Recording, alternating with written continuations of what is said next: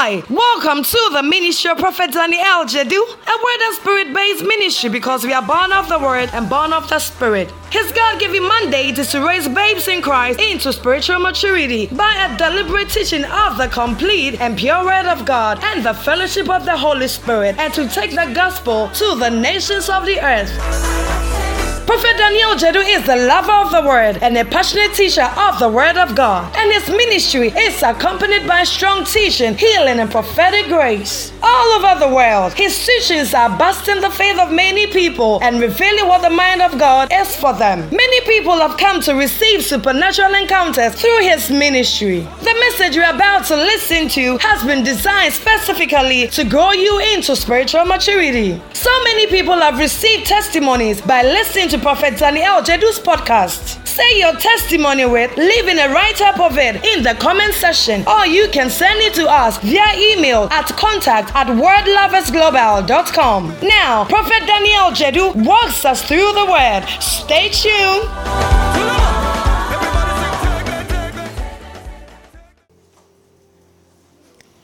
All right, today's topic is very deep and involving, so I need your attention. The topic about the blood of Jesus, nobody is a master. We can talk about it, we cannot explain very well, you know. We can only see what the Bible says and we believe. Are you with me? Yeah. That's why nobody can tell you this is the exact meaning of ABC, you know. So we'll talk about the blood and we'll talk about the forgiveness. Say the blood and forgiveness. The blood and forgiveness. This will liberate you. Yes, after Wednesday, I had a lot of testimonies, because now people understand how they have redemption. How they have redemption and how they are free, you know, because your ignorance is what keeps you under bondage. What you don't know will keep you in bondage, and we must accept, and that's the essence of our Christian life. A lot of people are struggling with their Christian lives, complaining here and there, not trusting the Lord so much. Do you know one of the evidence of not trusting God fully means you are under law? It means that you haven't accepted grace yet. It means you are still operating in the system of merit. Why don't you trust? Why are you still holding on to what you are doing? Because you think when you live it, you will not get the result. You think my effort, my work, if I leave it. But Jesus says, leave it. He says, leave it and rest. I have done it. So your inability to trust God is a sign that you are under law. And it's a sign that you are under the system of merit. A man that is, because under grace we have rest. In fact, rest is found in grace. The first time grace was mentioned, we saw that grace was with rest. The Bible says, and Noah found grace. And Noah found grace. And Noah means rest. And rest found grace. And rest found grace.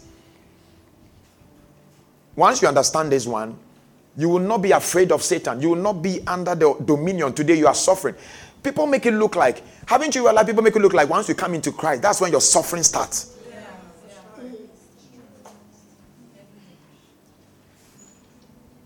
I'm telling you, the reason why a lot of people are not coming is because they heard words like that. That when I was in the world, things were much okay. But when I came, when I came into Christ, and things have started being difficult. But I know things will be. I trust God. No, that is not the language a believer should be speaking. It should never be, never. And I say it again, never come out of your mouth. In fact, you should never have that kind of experience. No suffering from the day you receive Jesus. And I'm saying that again, no suffering, not even one. You know what the Bible says? The day that shall receive the abundance of grace. They that shall receive the abundance of grace. and the gift of righteousness. He said, they shall reign. So the problem is that everybody every born again has received the righteousness of God. But not everybody is receiving so much of grace. Because we still don't understand what grace is. We only know grace as a greeting. And we know grace as a head knowledge. You see the song you sang? You might sing this song out of head knowledge, but it is not in your heart. And if it is not in your heart, you don't even experience it. See, once you experience grace, the way you dress will change. The way you talk will change. In fact, the way you see yourself will change. Because you know, I am just a different person. Trust me. There's no struggle. There's no battle. When Paul says that, we suffer with him, it is only for the sake of the gospel, not in normal life. When we preach the gospel, we shall have position because the Antichrist is against Christ. And we go out to preach Christ. Not against your business. Not against your... Look at what the Bible says. He has given you all things that pertain to life. He has given us all things that pertain to life and godliness. So when the believer is in struggle, he is in struggle because of the gospel. Not because of what he will eat. Not because of the job he's doing. Not because of marriage. Not because of childbirth. Not because of any of these things. No, sir. And that is what your understanding of grace must be deep in. So you understand that when it comes to these things, even in the spread of the gospel, you are being persecuted because there's grace in there. Because they are not seeing you, they are seeing Christ. They are not persecuting you. You know what Jesus said to Saul? He said, Saul, why do you persecute me? Where was Jesus when Saul was organizing their killing ceremony? Where was Jesus? He was in heaven. And he was organizing. He organized for Stephen to be killed. He was on his way to gather the other born agains in Damascus for them to be killed. But Jesus appeared, interrupted his plan. And look at the statement. He said, Saul, why do you persecute me? He said, me. Because he's going for the born agains. What makes them born again? Because they are born of Christ and they are like Christ. And what are they doing there? They are preaching the gospel of Christ. So Paul is going there as an antichrist against Christ. He says, Saul, why persecutest thou me?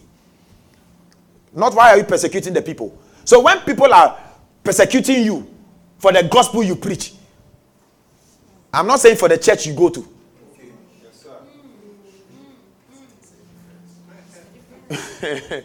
For the gospel you preach.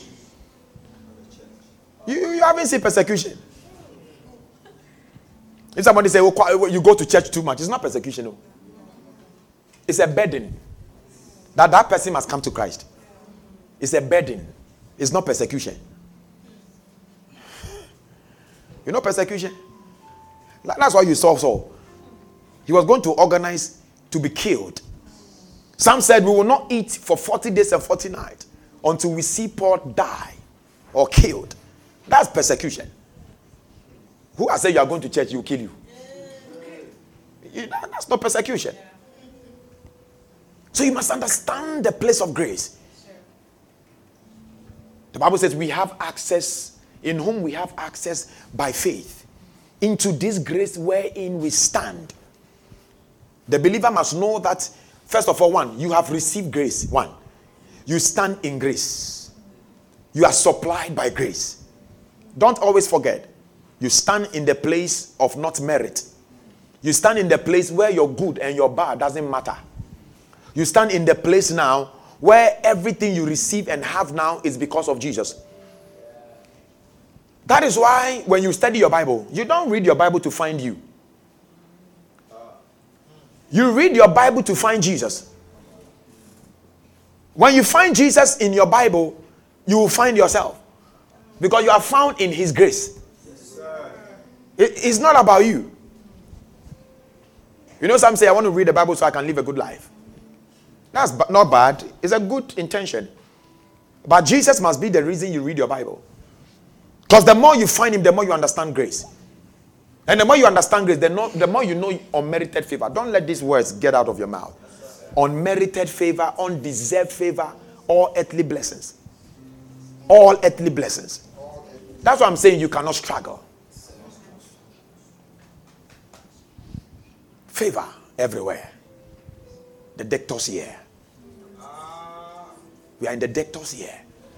The year where favor profusely abound. That's where you are now. So why are you saying you are complaining? The fact that you are still complaining means that you have not embraced grace to the fullest. Because when you embrace, you see, you know grace is in your head, but grace has not entered your heart. When grace enters your heart, you will rest. Yeah, when grace enters your heart, you will rest. So your job is to meditate. How do you receive abundance of grace? By meditating on the messages of grace. Until the reality of what grace says becomes an experience in your life. That is when you know that you are receiving. When you are praying, it's in your mouth. Everything you do is about grace.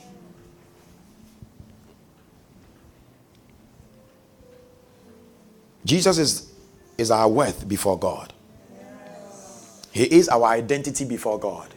Do you understand that? He is our worth before God. You have no worth. You have no worth. I told you on Friday, ransom.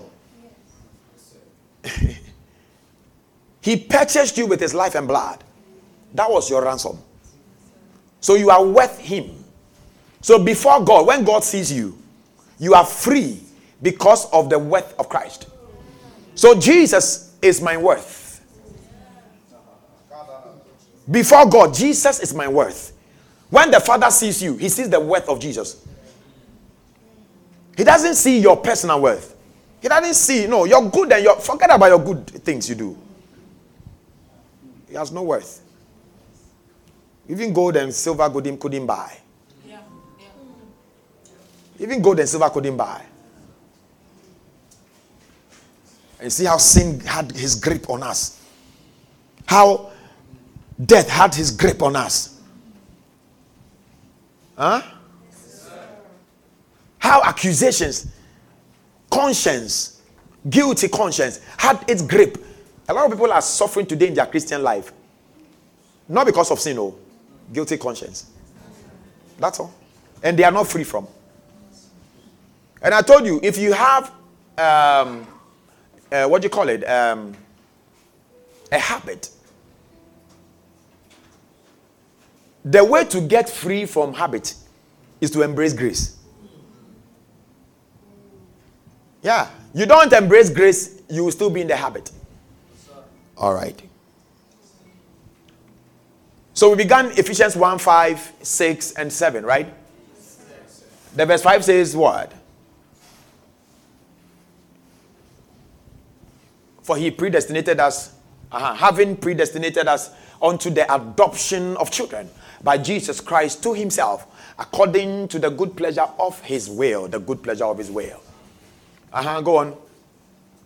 And then to the praise of the glory of his grace, wherein, don't always forget the meaning of that. Remember, the word praise means commendable.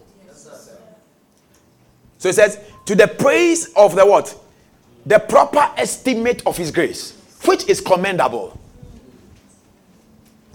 In other words, the proper estimate of his grace is commendable. And in that one, we have been accepted in the beloved. Can you see that? Yes, sir. That's what it means here. The proper estimate of his what? Of his grace. The proper estimate of his grace. In that is commendable. So what is the proper estimate of the grace? That we are accepted in the beloved. So the fact that the born again is accepted in the beloved is a proper estimate of grace. That's what it means. And he said that act is commendable. He calls it the praise. To the praise of the glory of his grace, wherein he hath made us accepted in the beloved, in the object of his love. And then the verse 7 said, after mentioning the beloved, he said, in whom we have. Now I was trying to explain this to you. He didn't say you are redeemed. He said you have. Because he's talking to the born again now. It means that you possess. What does it mean? It means that Jesus redeemed you by his blood. When he was done, he gave the redemption to you as an inheritance. You get it now? Yes, sir. So you now have. That's the word have. The word have in the Greek means you possess redemption. You possess automatic riddance. And I explained automatic riddance. Anytime anything wants to bind you, it will be automatically what? Repelled. Remember I said, good riddance. I told you. In other words, it is automatically gotten rid of. See, listen, with this understanding, I'll tell you, you will live a free life. You will live a free life. This one told me that, explained to me that Satan cannot bind me. Demons can oppress and bind me. In fact, I cannot be under any bondage. We were praying here this dawn, and the Spirit of God I was meditating on it, and he said to me, don't you realize in the Old Testament, I said every tongue that rises up against you shall be condemned? And then he said, in your time, when the tongue rises, relax. It is under automatic riddance. No, because the truth is, when a tongue rises up against me in their homes, how can I know? When you go and hide behind them, you speak against me, how would I know? That's why you should not be worried about what has somebody said. No. You know what has been done for you. You are under automatic riddance. Automatically, it is gotten rid of. It doesn't mean they won't try, because Satan doesn't accept these things. That is why you must stand in your place legally. What does that mean? The Bible said the light shined in the darkness, and darkness comprehended it not. Correct? Yes, sir. Satan knew Jesus was God. He knew. Yet he kept coming to him. What does it mean? He will still come against your righteousness. He will still come against your freedom. So what do? You stand on the grounds of what? Grace. You stand in the grounds of grace. Because the Bible says yesterday I was looking at it again. He said, you have access. You have access by faith into this grace wherein we stand.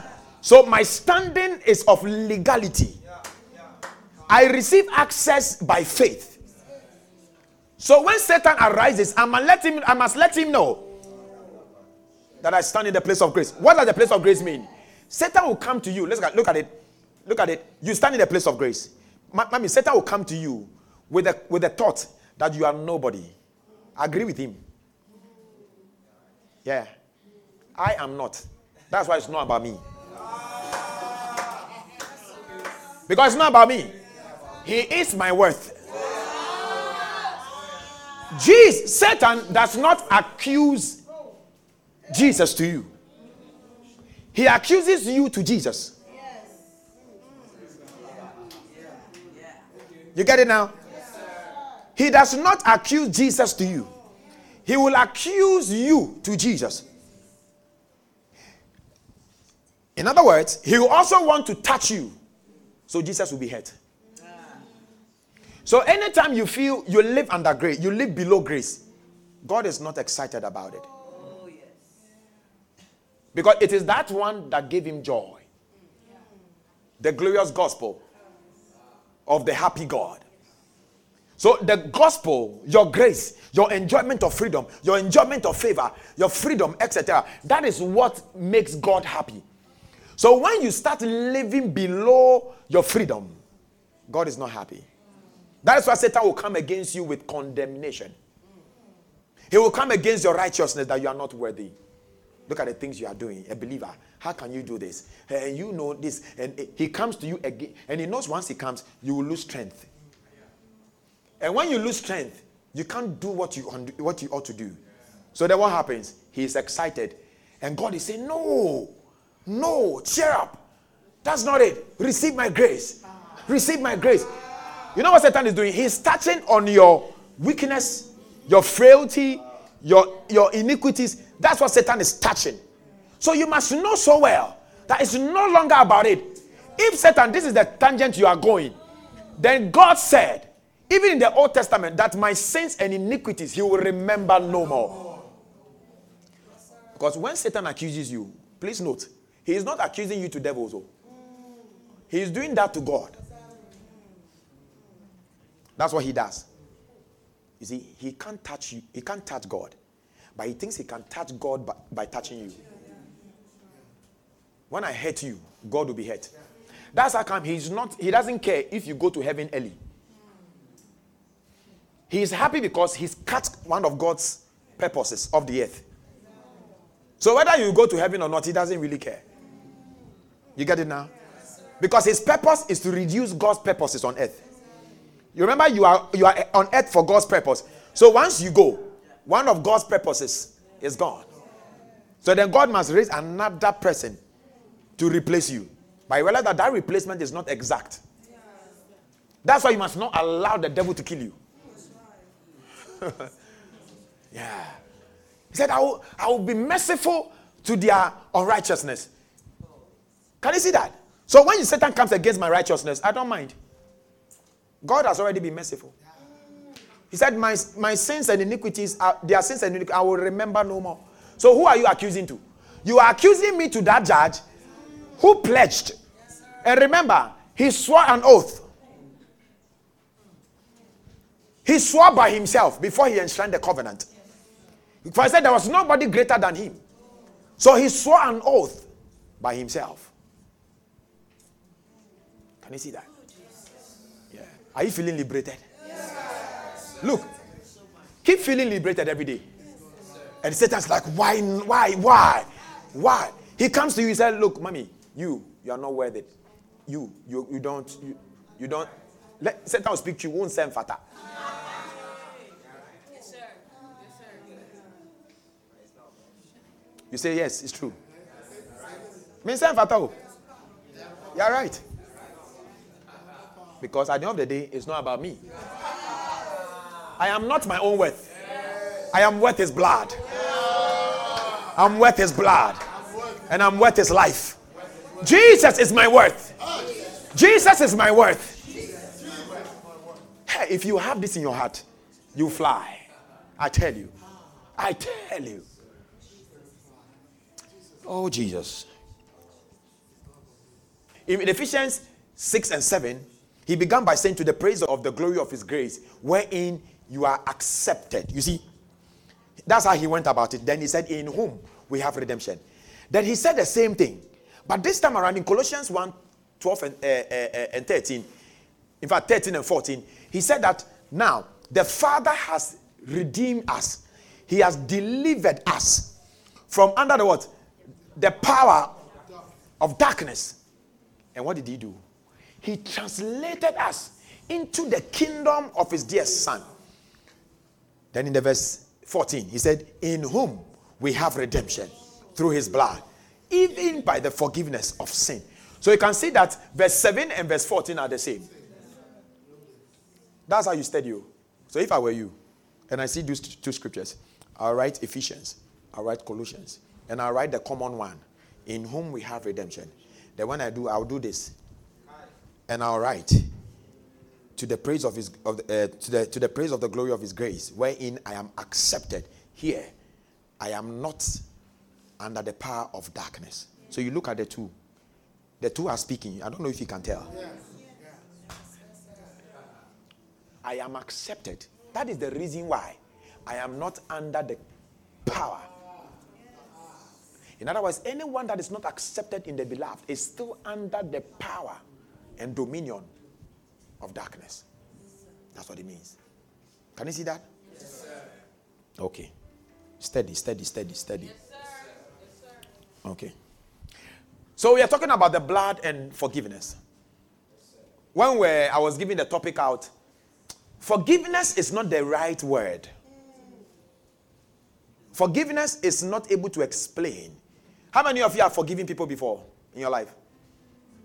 Do you remember what you forgive? So, yeah. Because you remember what you forgive. That is not aphesis. That is not what the forgiveness he gave us. You get it now? But the English doesn't have another word for it. So the closest and the best English word was forgiveness. So I was telling them, if I use the Greek word, a lot of people who might see the flyer might not get it. I put it on my status. Somebody came back, please, prophet, what is aphesis? So let's talk about the blood, and I'll end with aphesis, forgiveness. Okay? You ready? Yes, sir. On Wednesday, I began to tell you about the blood. Did you enjoy it? Yes, sir. Okay, so let's start. So the blood. So I shared with you in Genesis chapter 3 verse 21 that when Adam and Eve sinned and the cherubims, before the cherubims came, God came into the garden, and the Bible says that and Adam and Eve ran away and hid themselves from God. These two people who already were not ashamed because they were naked are now naked, and now they are in their own effort looking for something to cover their nakedness. Something has happened.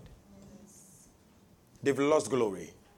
They've lost the glory. And remember, when they lost glory, the federal head, once they lost the glory, we all lost the glory.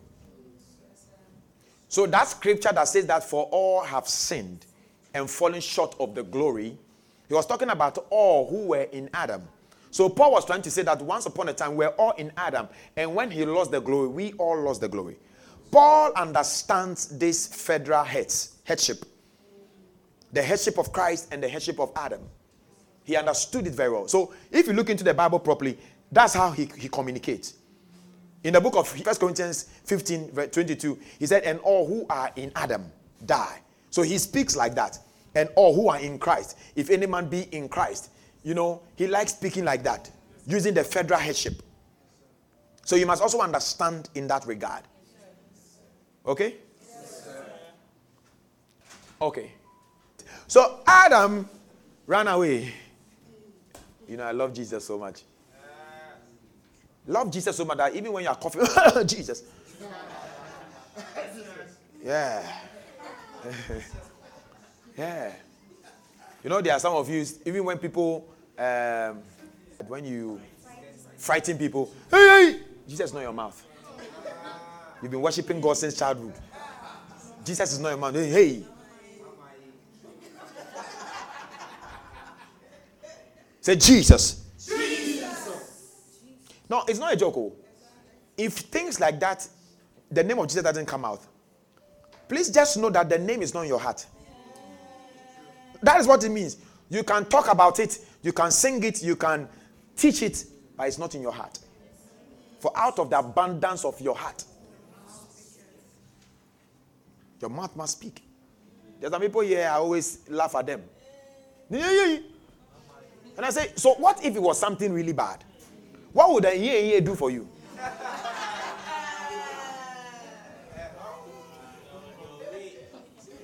Sometimes just wake up at dawn. Jesus, Jesus, Jesus, Jesus, Jesus, Jesus.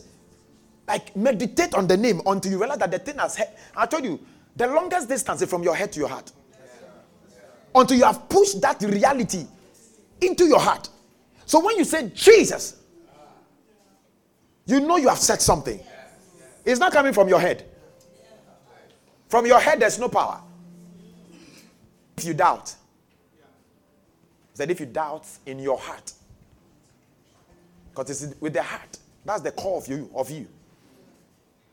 So you can believe God for something, for it is not even right rendition. So those who like believing God for something, like you believe God for, we know we have. You believe God for something, and then you realize that, Charlie, the way the wind is blowing, you are not seeing top. You see that thing? Okay, now you are allowed to contemplate in your head. Don't let it enter your heart. Let me show you how it enters your heart. The evidence. Your mouth will be saying it.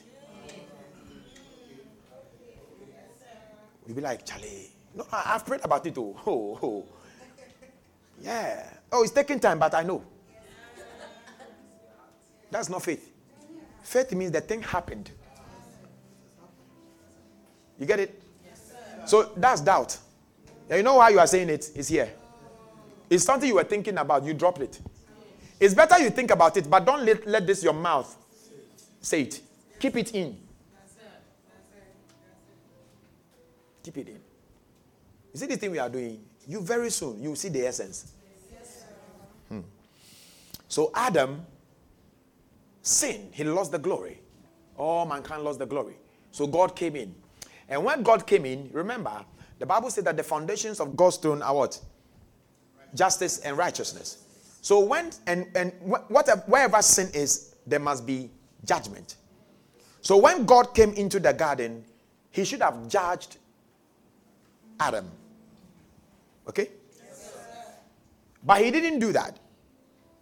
So what he did was that the Bible says that unto Adam and also unto his wife did the Lord God make coats of skins and clothe them. Now God cannot just see a live animal and just take off the skin. The animal must die. And for death to happen, blood must be shed. So the first person that shed blood was God. So he showed us the typology of forgiveness and redemption. But it wasn't permanent. Can you see that? Yes. Because that shedding of blood still couldn't stop Adam from sweating. Because he forgave Adam according to Adam's own worth. Okay, let me put it this way. Now, Adam's worth has become the worth of the animals.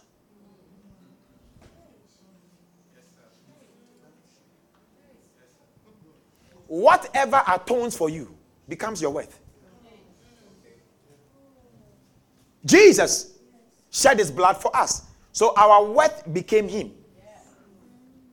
So the bulls and goats whose blood was shed for became your worth. You get it now? Their ransom was equal to the blood of bulls, goats, and all those animals. You get it now? So Adam's worth was the animals that God used. So God shed blood. So right from the garden we saw blood. We saw blood. He shed blood. And then he used the skin to cover man. And that was a kind of righteousness. Now God is saying that because blood has been shed on your behalf, it means my justice has been satisfied in a way. And my judgment has been passed because death has taken place. Now remember I told you that the cherubims were standing at the east of the garden. And they wouldn't let Adam come in. Because then Adam must now die for himself to be saved. You see that? Yes, but you see, God did this sacrifice before Adam went out of the garden.